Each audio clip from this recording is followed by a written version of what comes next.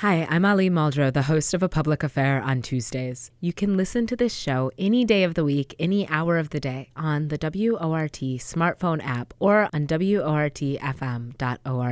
If you love what you hear, click that donate button and support community media.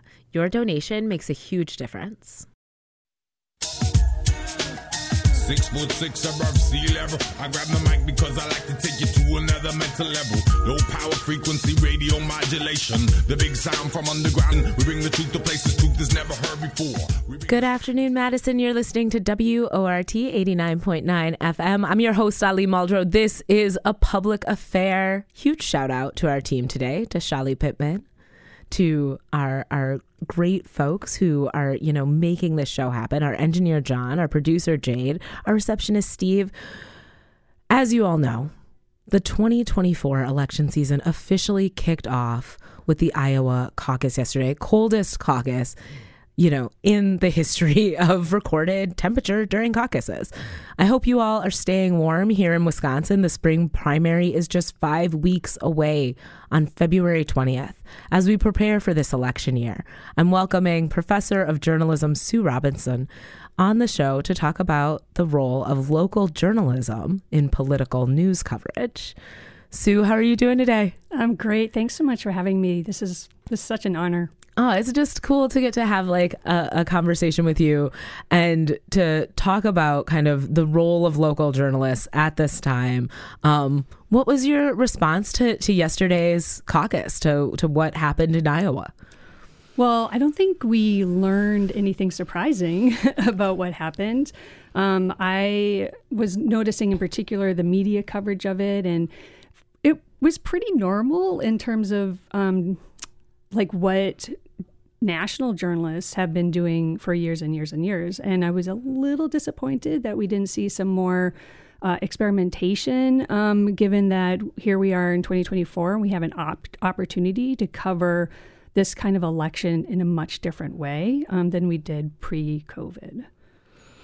What are you hoping will be the difference between how this election is covered and maybe, the election of 2016 or the election of 2020? So one of the things I do is called applied research. And that means that when I data collect, I'm doing it in collaboration with different community partners.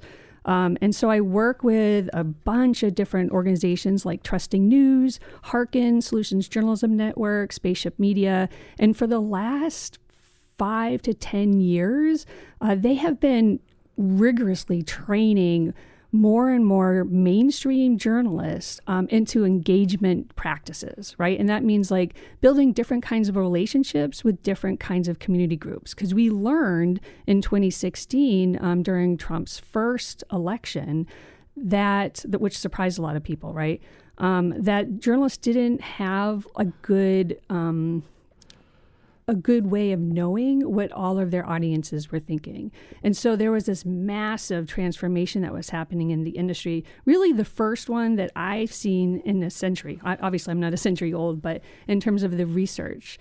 And so all of these trainers and these people that I'm working with have been doing massive trainings with all different kinds of newsrooms in the United States. And so I'm hoping that some of those practices that we call engagement journalism and solutions-oriented journalism will start to change the political discourse that we see in America.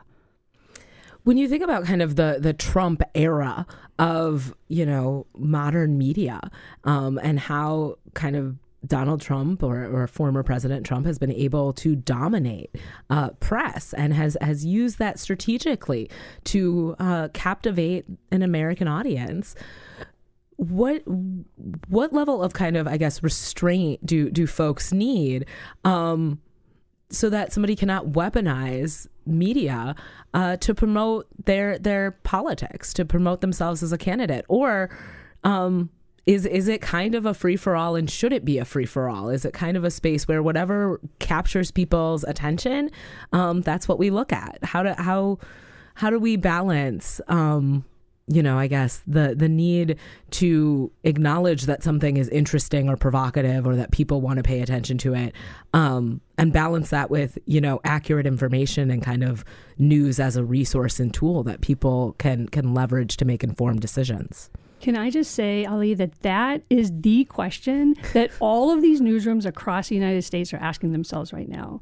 And we've been sitting in on some editorial meetings where people are thinking about how are we going to handle it when misinformation and lies and racism and all of that happen in these political speeches. How do we cover that? We don't want to be giving that more air. But on the other hand, we need to stay relevant to all of the different constituents in our communities. And if we call out the lies and racism, are we then going to lose all that and contribute to the massive polarization in terms of news consumption? And so we try to consult with these newsrooms and provide different ways of thinking about it. And I'm happy to get into some real specifics if you want. But I will just mention that we have a lot of data about how community members throughout the United States are only listening to news that reinforces their own values, right? And so for the first time in our history, besides the colonial period where we had a partisan press, we have these silos of mainstream public spheres, one that's dominated by conservative news organizations like Fox News, and one that's dominated by what some people would consider liberal or mainstream news.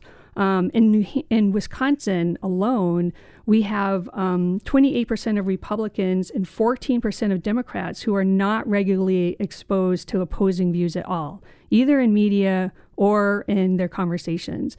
But I will also say that 39% of Wisconsinites are not looking at any news at all. And those numbers come out of my colleagues, my school and my colleagues there, particularly the Center for Communication and Civic Renewal. They do amazing work. And if you're interested in more nuances about that, check that out.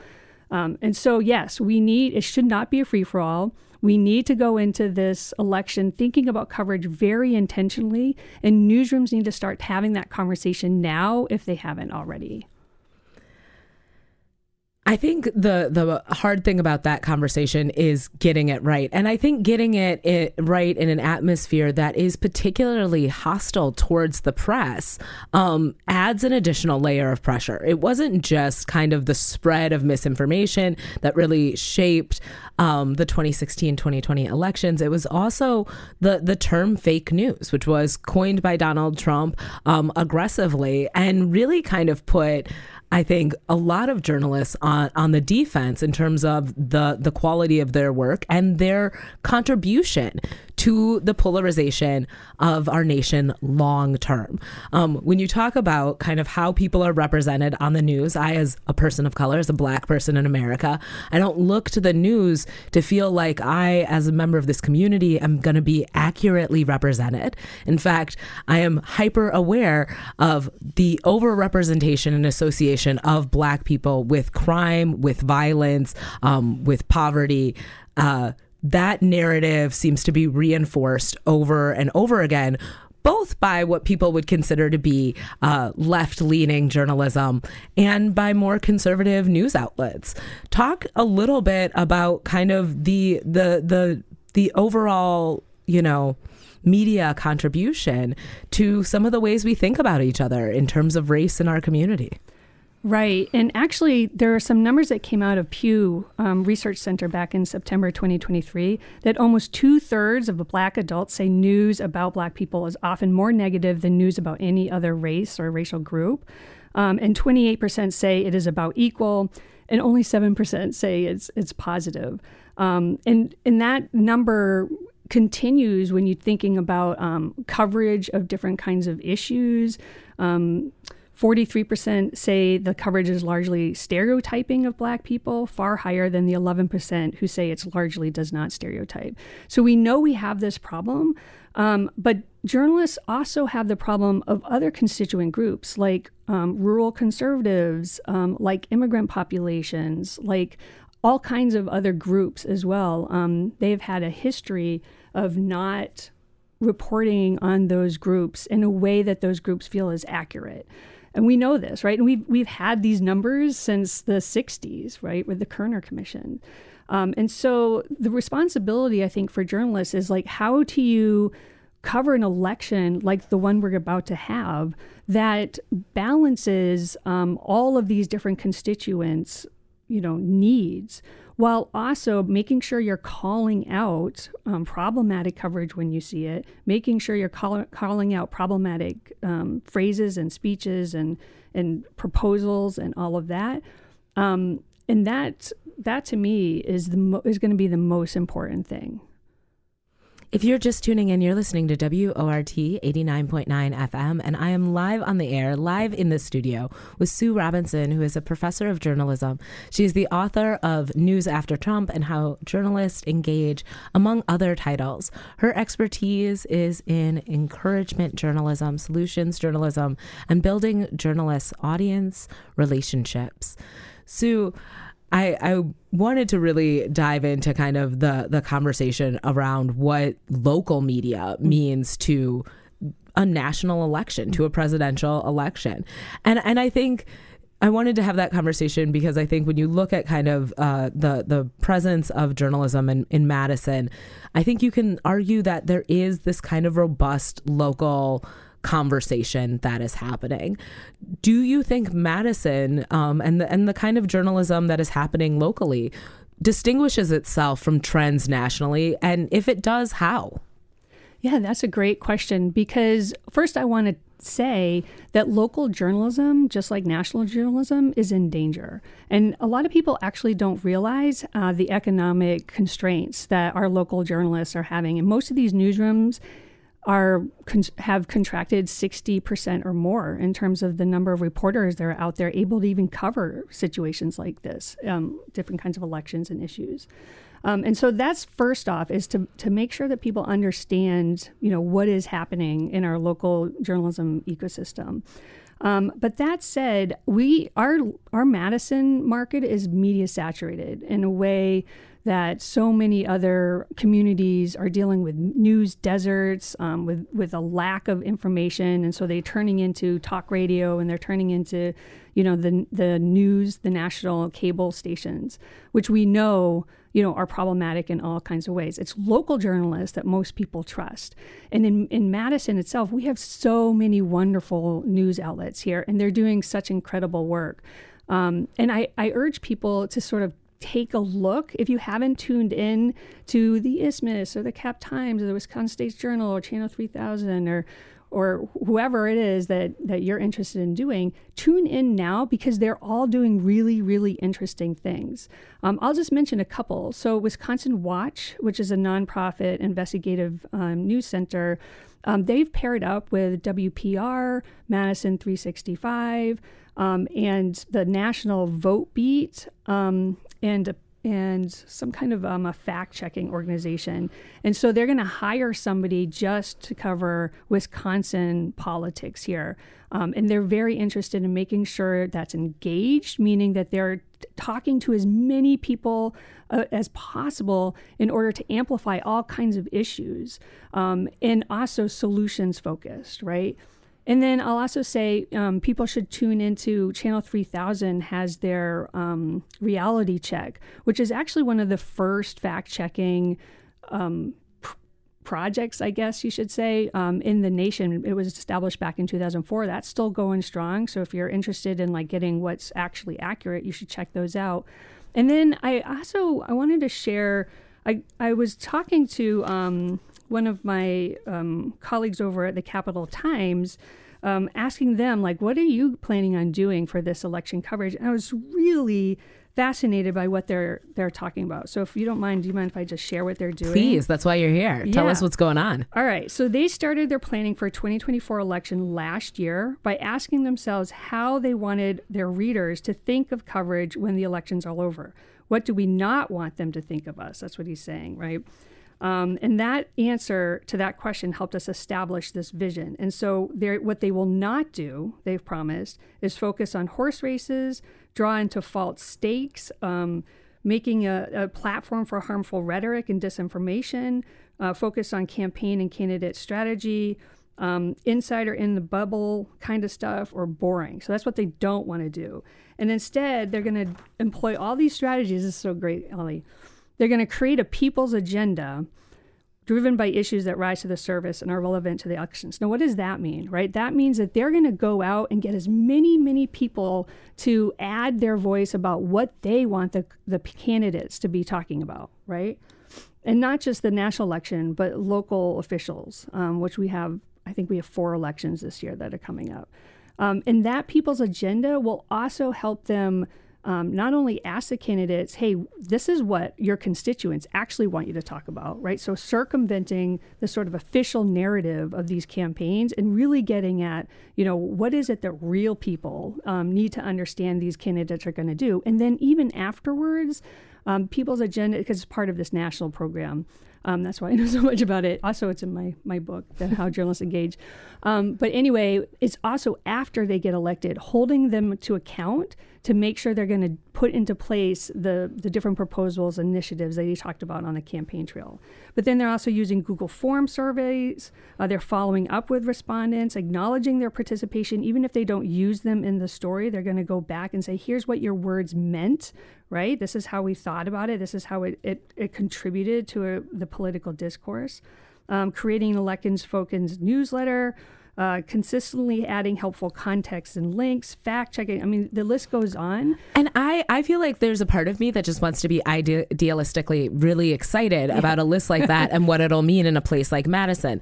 And then there's a part of me that in the last, 6 years, I ran for school board for the first time in 2017 when I was 29.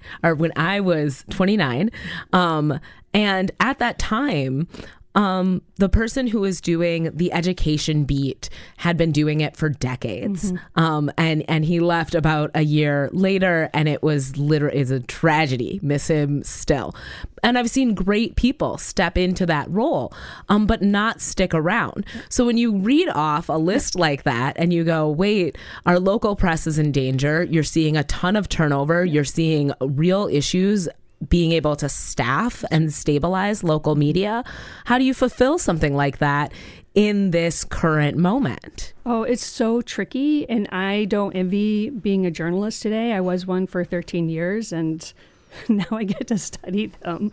But it's so difficult. However, one of the things I talk about in this new book that had come out in May called How Journalists Engage, A Theory of Trust Building, Identities, and Care, is this need to not put it all on one person, right? So a lot of newsrooms have that one person that's all about engagement journalism, and that's great. And then they leave, and all of those people that they engage with are like, well, wait, what? And so what has to happen is this policy, this value has to go through the entire hierarchy at the newsroom, right? So, which is why these trainings that I study and evaluate in collaboration with these different organizations, they require an editor or a manager alongside reporters to take the training so that it embeds those values into the entire news outlet system. And it's not just about one person. And the problem is, I think, and when I talk to journalists about like, well, why didn't you do more with this part of the training, or what prevented you from, doing this or that? And they'll say, well, I didn't have time because I still had to do all of the regular stories, right? And the regular stories, I mean like poll stories, fundraising stories, things that we might call game frame stories, where it's all about like who's winning and who's losing and doesn't get to the critical issues that we really need discourse on. And I'm saying to them, we're asking you to replace those stories. So it's really just a kind of fundamental transformation in how we do journalism and making different priorities that value different kinds of skill sets rather than just like using the sound bites from the campaign trail. I want to lean into that a little bit because I think when folks blame media for the creation of Donald Trump or the creation of any kind of household name, you're not just talking about the press that individual got. You're also talking about a phenomenon or a culture in which if somebody is living in poverty and they commit a crime, they are more likely to be on the news than if they are a millionaire and they commit a crime. How do we kind of evenly distribute the way we look at people and in terms of shifting the way people perceive reality in general. I mean, I think one of the things that I think is hard to talk about when you talk about local journalism specifically is how much power local journalists have. And I think it's hard to talk about that because anybody who's ever spent time with local journalists knows that these are folks who work really hard, that aren't usually paid very well, and yet there is a tremendous amount of authority in what journalists cover. How do you teach the young people you're working with to manage that power and that authority and to challenge themselves in terms of the narratives that they promote? Yeah, that's such an important question. And one of the things that this engagement journalism movement has been so great at, I think, is identity training, bias training, understanding about how power dynamics play out in all of the different systems that they're covering. And so what can happen in this sort of ideal utopian journalistic world that I'm painting for you is that journalists start to educate themselves about these different kinds of ways in which, like the education system can be very problematic in terms of like who can get access to the best resources within a school, low expectations, disciplinary rates have their disparities with those between the different kinds of races. And so what journalists can do is educate themselves and then integrate that sort of background into a story so that instead of like covering, here's a proposal that this candidate has for solving, I don't know, climate change or whatever, we could only hope.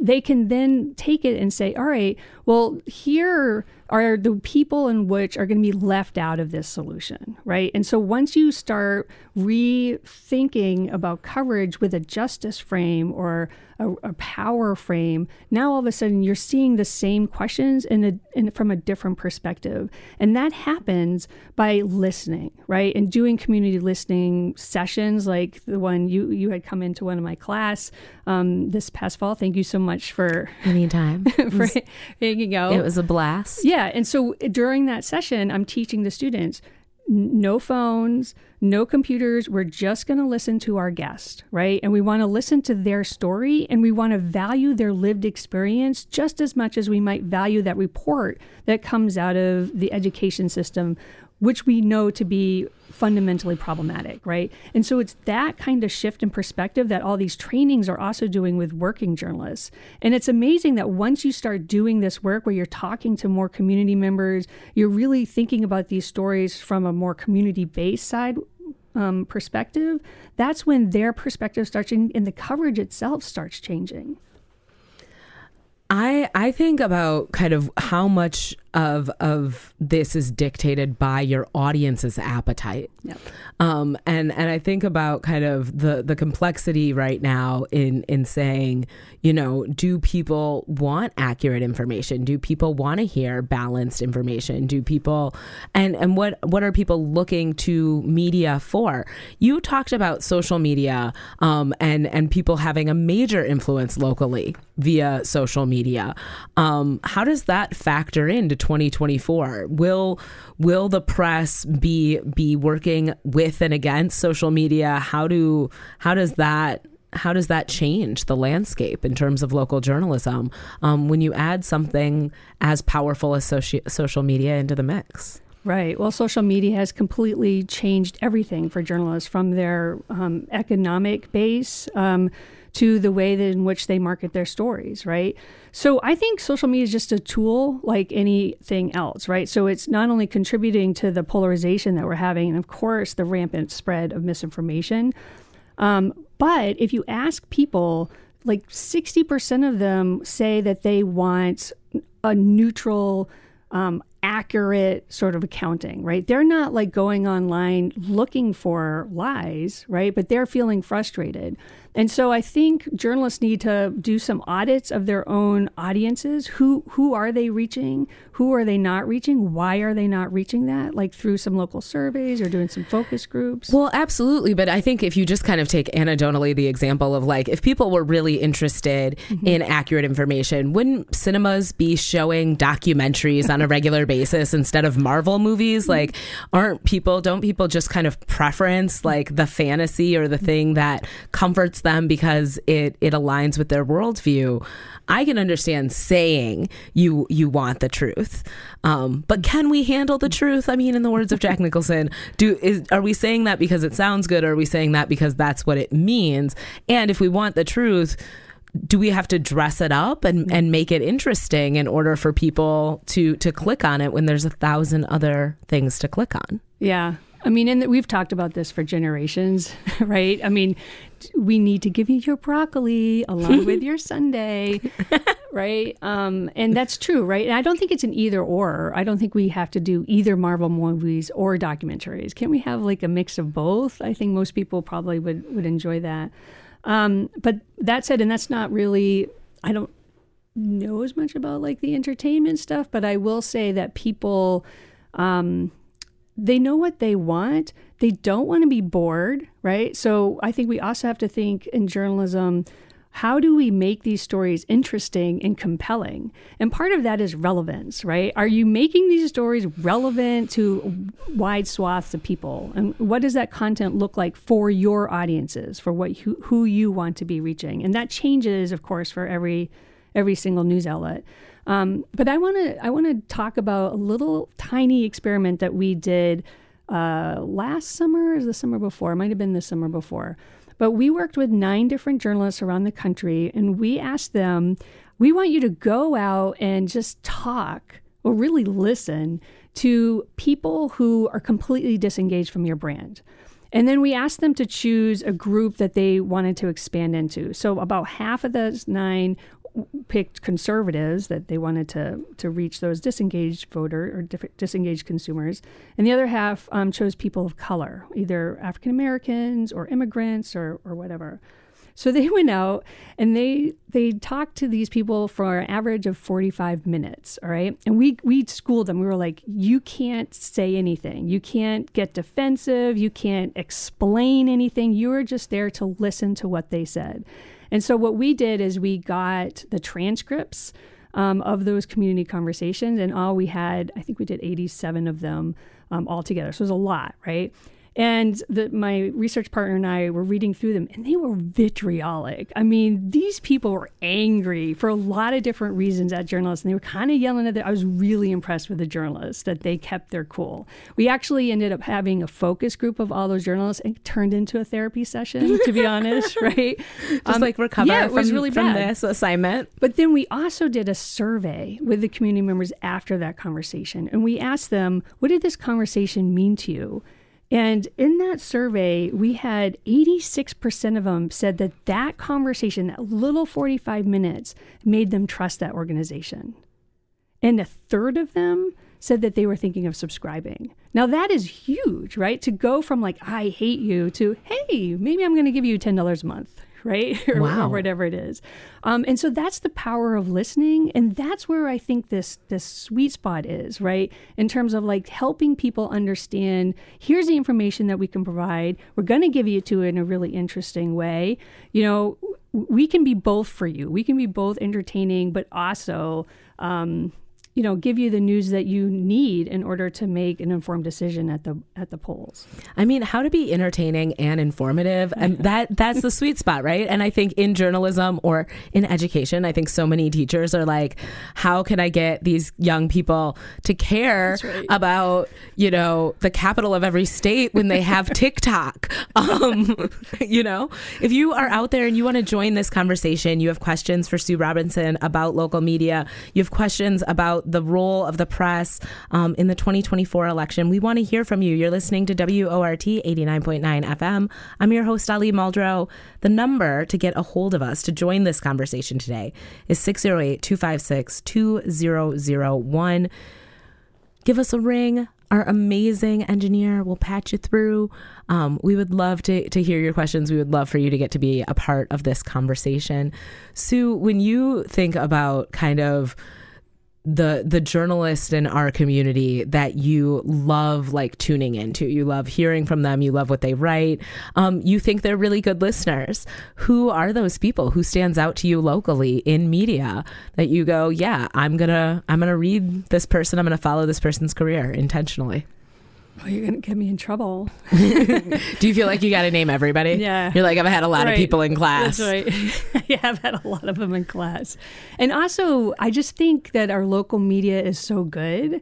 And I don't feel like people really recognize that they're well trained and they really, really care, you know? And I'm just thinking... Do you think local media in Madison has done a good job historically of covering communities of color? Oh, I think it's great to think that they're great. Yeah, no, I wrote a book about that. I don't know if you had a chance to ever look at it. But yes. Is that why you're asking this question? It came out in 2018.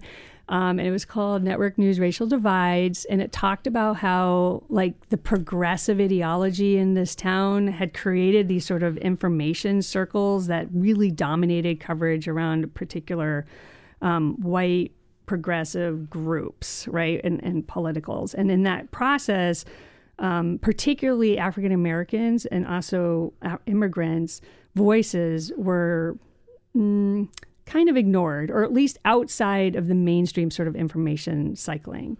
But I'll tell you what, Allie, towards the end of me writing that book, we had Madison 365. Mm-hmm. And that came about in 2015. And I think they almost single-handedly changed the conversation that was happening about communities of color in Madison. And in that process, we all of a sudden, we went from... we went to a minority majority school board and city council, I think, right, over the last few years.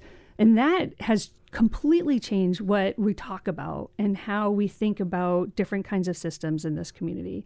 So I've seen a huge change because when that happened, when Madison 365 started, you know, really covering issues around race for all different kinds of BIPOC people, you started seeing the Isthmus, the Cap Times, the Wisconsin State Journal, and Channel 3, all of these different news organizations like responding to that.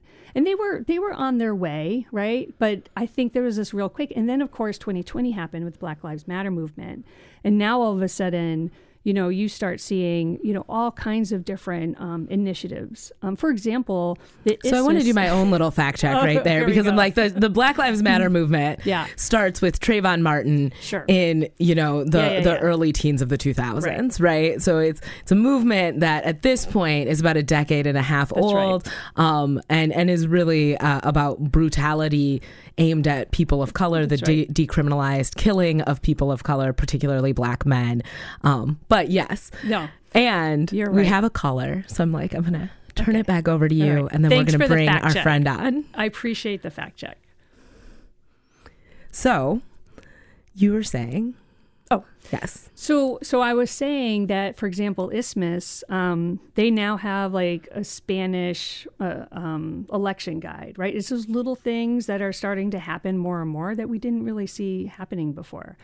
But I totally appreciate what you're saying. I'm just saying that when that became this sort of global sort of discourse that was happening, you started seeing changes in really mainstream legacy organizations. I like the fact that we can be kind of hopeful in this conversation. I do think we've got a long way to go in terms of local journalism being representative of our entire community, not just in the stories that we're telling, but in who is telling them and kind of the diversity among local journalists. Tony, I want to welcome you to this show. Thank you so much for joining us on A Public Affair today on WORT 89.9 FM. Are you staying warm, my friend? Yes, I am, and thank you very much. One of the at the beginning of your show, your guest was mentioning the great news culture we have in Madison, but she omitted one news source, and that's WORT's own news department. I didn't hear her talk about that, and I'm constantly amazed at how we are able to put out a 1-hour daily news program every day, 4 days a week. with all volunteer staff, and it's of course you do a very, very great job. So I just wanted to make sure that WORT got included in this journalistic environment.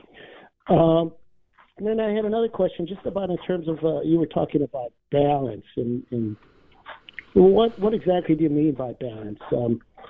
The way I look at it is that WRT. Sometimes we've been accused of being a little bit too far to the left or whatever, especially in issues currently, like right now, what's going on in Gaza. And I'm like, well, some people have called my show and they're like, oh, well, you got to have such and such a person on or whatever. And my thing is like, well, the rest of the media environment in the Madison area does not cover a lot of things that WRT covers.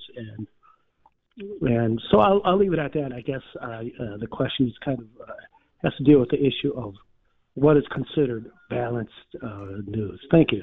I feel like I want to say I agree with you, Tony. It's a very complicated thing to talk about balance. When you have a pretty clear perspective. I'm a person who would not claim to see all sides of everything. I think I have a perspective that is specific to my own experiences. Tony, I loved your questions. I want to ask Sue, why didn't you talk about the incredible journalists at WORT? We got some amazing folks doing work right here, and I'm mostly kidding. You don't have to answer that. But then also, when you're talking about balance, I actually think this became like a real catch-22 of kind of modern elections, right? Where you want to cover all of the different factors and things that are happening. And that sometimes means that you're covering misinformation with the same pen you're using to cover accuracy.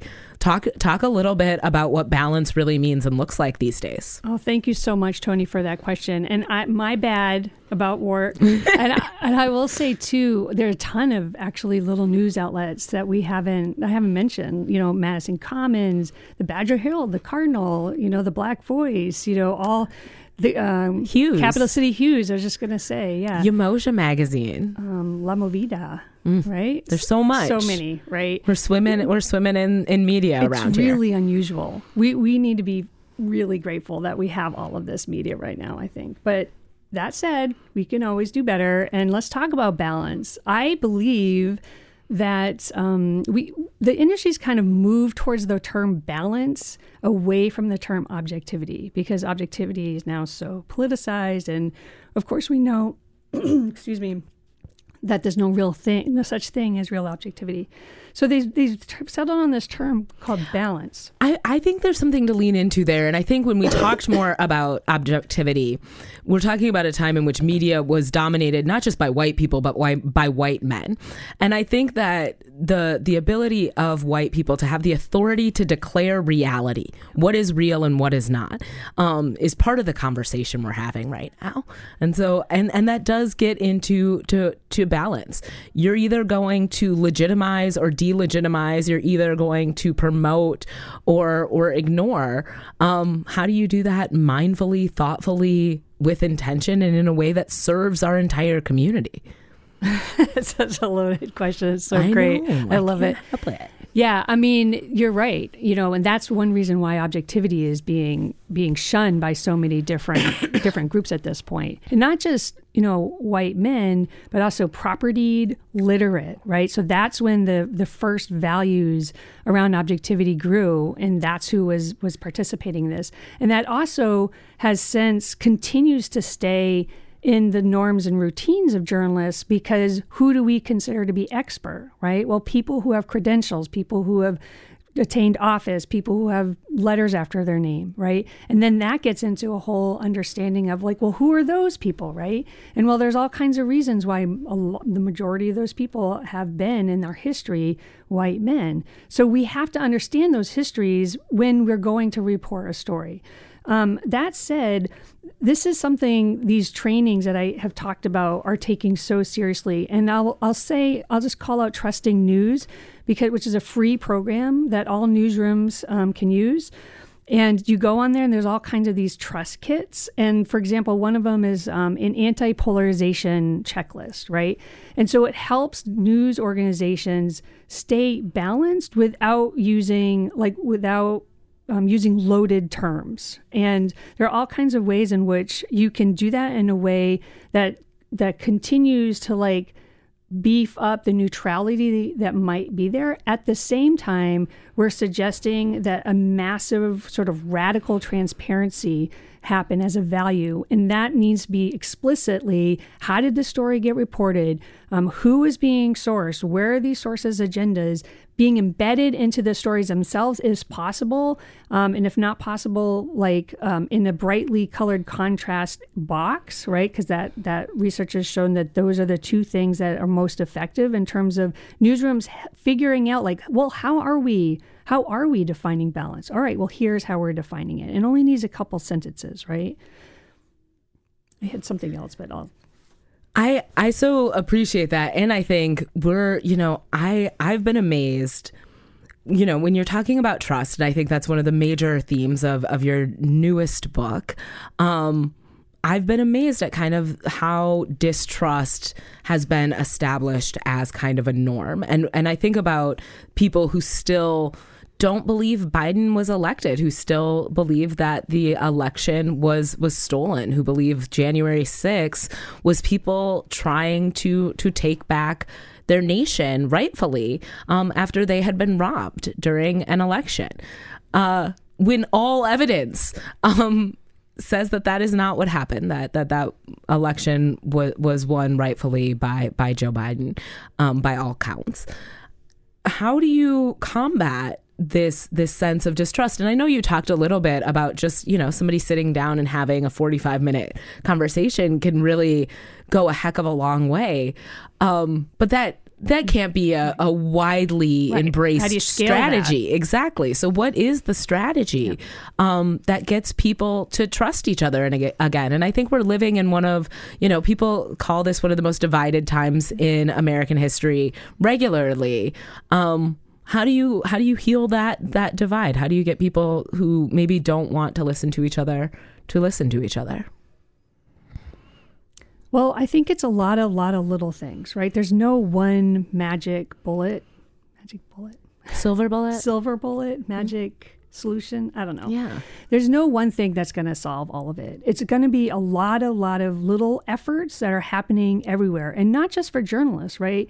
Community members have this responsibility too. We all have to open ourselves up to a lot of different kinds of news sources and really be critical thinkers in terms of how we judge which information is credible and which sources are spreading misinformation, right? So that's incumbent upon us as just being voters, right? As people who are operating in our democracy. And then it's also about tweaks in language. It's about just changing in terms of how we consider evidence, what evidence is good evidence, right? And really making sure that we're hearing those lived experiences from people and incorporating that into our methods. And the more that we do that, the more that we try to relationship build outside of our typical Rolodex of sources, the more you're going to get people to understand your brand as being trustworthy. And at this point, it's all a relationship game, right? In the work that I do, that's what it shows over and over and over again. And at the same time, we have to call out the election was not stolen. We have to call out these lies that are happening very explicitly, and then we need to explain why we're doing it in that way, right? And then, more importantly, we can have all of these newsrooms doing all the right things in terms of building trust, but all of these people are no longer listening to them. So how do we get this great new journalism out in front of these different kinds of groups? Well, and that's where that relationship building matters even more, right? Trying to access informants who have influence within the particular groups that you want to get at, and working with them, partnering with them, even doing some content collaboration, right? Which never would have happened 20 years ago. Changing actually how we do the news is where that that trust is going to happen. I've heard the free press referred to as the fourth branch of government, as essential to our democracy, and as part of what makes America America. And yet, there seems to be a growing hostility towards free press, towards journalists in the United States. How did you know that you wanted to be a journalist? How did you know that this was what you wanted to spend your life doing, that you wanted to talk to people and interview people and ask questions, even if it meant you weren't going to get paid very well and sometimes people were going to be pretty mad at you? Well, the way you put it like that, I'm glad nobody said that to me starting out. Like, heck that, I'm going to go be a business major. No, I mean, I knew I wanted to be a journalist when I was in the 6th grade. And I was working on our little 6th grade news yearbook, I think it was, a yearbook, yeah.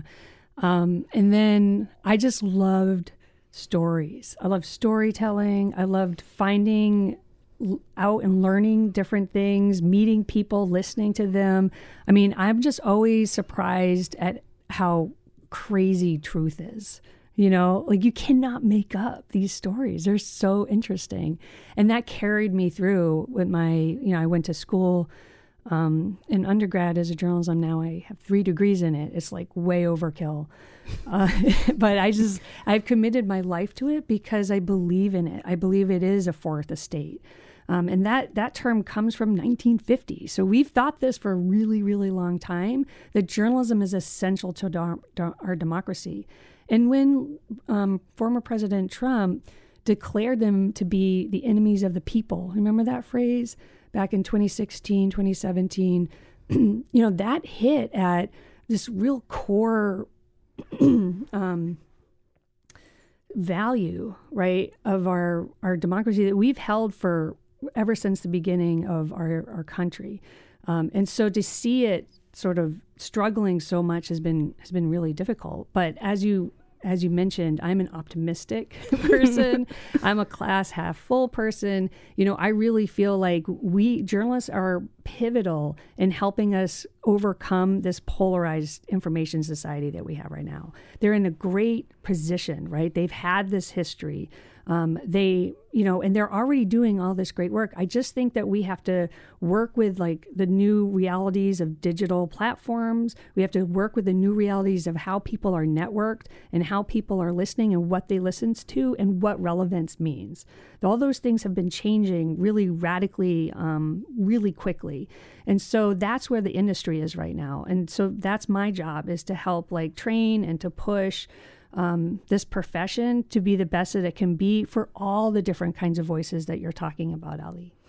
I think one of the things that happens when you talk about kind of a nation divided is you start to think of like good guys and bad guys. Like everything about this group of people is great and everything about this group of people is really, really bad. And you start to forget what the good and bad things that both of those groups have in common. I often think of racism as an American value that's not a partisan American value. It is value. Racism is something that is upheld by Democrats and Republicans, and that's why you can live in a really progressive city and have one of the largest achievement gaps and one of the most disproportionately black jails in the country. When you think about the things that we have in common right now and kind of the areas in which people can come together and really understand one another and really have shared values and work together in community, how do you highlight those conversations in a world that is being presented to us as ever more divided? I think it's easy to forget how close we are to each other, how much we have in common, and kind of the good that there is in everybody, no matter who they're voting for. Aw, you got all rainbows and puppies. I love it. I've gotten to do some really political things across this state, and there's people who absolutely do not agree with anything I believe in, who have helped me dig my car out of the snow. And I do think we've lost a little bit of our sense of that. How do you think that journalists have a role in restoring our ability to see what we have in common with one another? I absolutely think journalists are so well positioned to do exactly that. There's so much different thinking happening around that, not just in activist circles, but also there's a book called Good Conflict by Amanda Ripley, and she talks about how important it is to find those commonalities anytime you have, severe disagreement. And that there is a way to have those dialogues, to come back to sort of the Thanksgiving dinner table with our, the deep divides that often happen in our families, and to actually say, hey, we're going to talk about politics tonight, and we're going to listen to each other and practice good listening skills like looping and really trying to understand what the person is saying, rather than just figuring like, oh, I'm going to say this next and I'm really going to get them, right? And so recreating what does it mean to have dialogue in this country? And we have to start that at the dinner table, but journalists can carry that into the public realm in a way that I'm really hopeful, and I think that a lot of journalists are on board with this, right? One of the things I think is most exciting about 2024 in terms of electoral politics is the ability to have conversations about abortion. Abortion has been a hard story to tell. It's been considered taboo or distasteful or too graphic or hypersexual. And all of the sudden, we're seeing more and more people talk about their personal experiences with abortion. And we're seeing more and more media cover the reality of abortion and miscarriage and pregnancy. We haven't talked much about gender dynamics. I think that's kind of the note I want to go out on. How do you think journalists locally are positioned to tell that story in a way that we haven't before? Well, I think, just what's been happening in Wisconsin gives them a story to tell in a really interesting way. Excuse me. It's okay. It's really cold outside. I feel like we're all going to be fighting a little something. No, I feel fine. It's just I have a little frog. So at any rate, so gender-wise, right? First of all, we have gender-wise speaking, we have more females in journalism than we ever have had before. And they're even just in terms of reporter, I think they're at 60%. I'm not. Okay, ladies. Don't fact check me. Okay. On that. But that said, that doesn't mean like, people who identify as male or other kinds of genders can't cover the abortion story. But that said, we have this infrastructure, just like a lot of states do, but we have these journalists in town who have been around for a really long time, right? And so they know what that story about abortion is, and the laws and all those personal stories. And so I think using this engagement journalism sort of toolkit or value system allows people to have those really hard stories, right? Because it's hard to talk about an abortion. It's hard to talk about the decreasing number of options for women across the country. And what does that actually mean in terms of the control over our own bodies, right? Journalists are particularly, they know all the stakeholders, they know all the histories. They're the ones who can actually bring to bear to everybody, here's what's actually at stake right now. This is what's happening now. And so I'll just end with that, because I don't have much more profound to say about that, except for thank you so much for bringing that up and for reminding journalists, I think, that they're really about caregiving in this society, and they have that role to play, and they are really good at it, and they just have to sort of embrace it. Sue, I could not thank you enough for joining us here today on WORT 89.9 FM. I'm your host, Ali Muldrow. This is A Public Affair. Stay warm, my friends, and thanks for tuning in. Thank you for having me. We come and listen and support it. Live and direct, we come and never pre-recorded. With information that will never be reported. Disregard the mainstream, media distorted. We come and listen and support it.